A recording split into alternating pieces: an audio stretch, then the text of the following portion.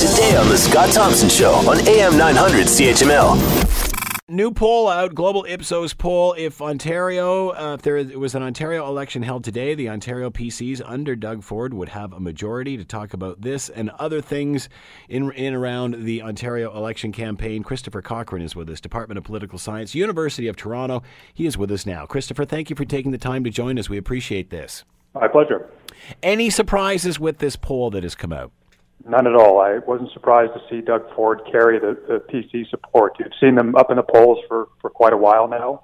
It's clear that people are dissatisfied with a long-time incumbent government, and they'd like to see change. And I think over the next couple of weeks, you'll see more and more people focusing about whether or not the Conservatives are the kind of change they want.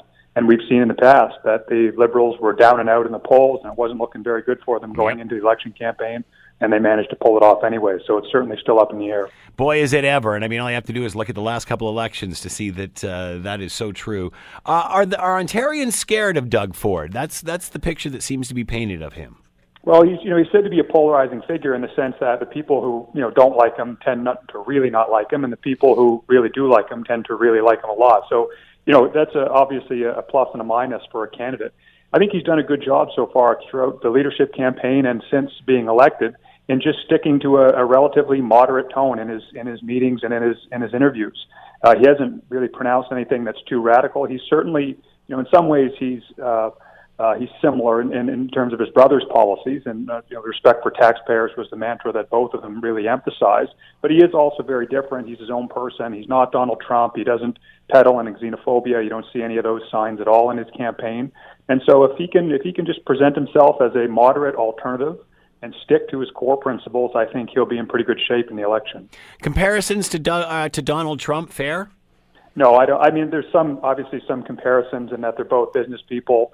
They're both populists. They both try to, appeal to some of the same anti-elite sentiments and so on. So those are fair comparisons. But the big difference is that Doug Ford isn't emphasizing, for lack of a better term, a white identity politics. He's not talking about keeping immigrants out. And in fact, he's likely to appeal quite considerably to visible minority communities in and around the 905, as he did in the mayoral election. So a lot of the things that people dislike the most about Donald Trump, frankly, don't apply at all to Doug Ford, in my view. Obviously, this all started with the departure of Patrick Brown. They were, they had solid numbers with Patrick Brown at the helm as well, pretty much saying the same thing in regard to the next election. Then all of a sudden, the PC leadership race, things got pretty tumultuous, things got pretty squirrely for a while. Are you surprised that they have held the momentum with Doug Ford? Many thought that Doug Ford would be a detriment to this party. Well, I think it may well turn out that he was, a candidate maybe not most likely to win for them. And Christine Elliott was a polished candidate, and she may well have had more appeal outside of the Conservative Party. It's a bit difficult, for us to test that directly. But I think the challenge for Doug Ford is to keep the message really focused on the incumbent Liberal government. He can talk in generalities and in terms of broad principles about the kinds of things that are going to guide him as he makes decisions as a leader if he were elected. He's obviously not in a position to get into precise details. He hasn't had a chance to sit down and go through all of the consultations and all of the analysis that he'd need in order to make concrete, specific decisions.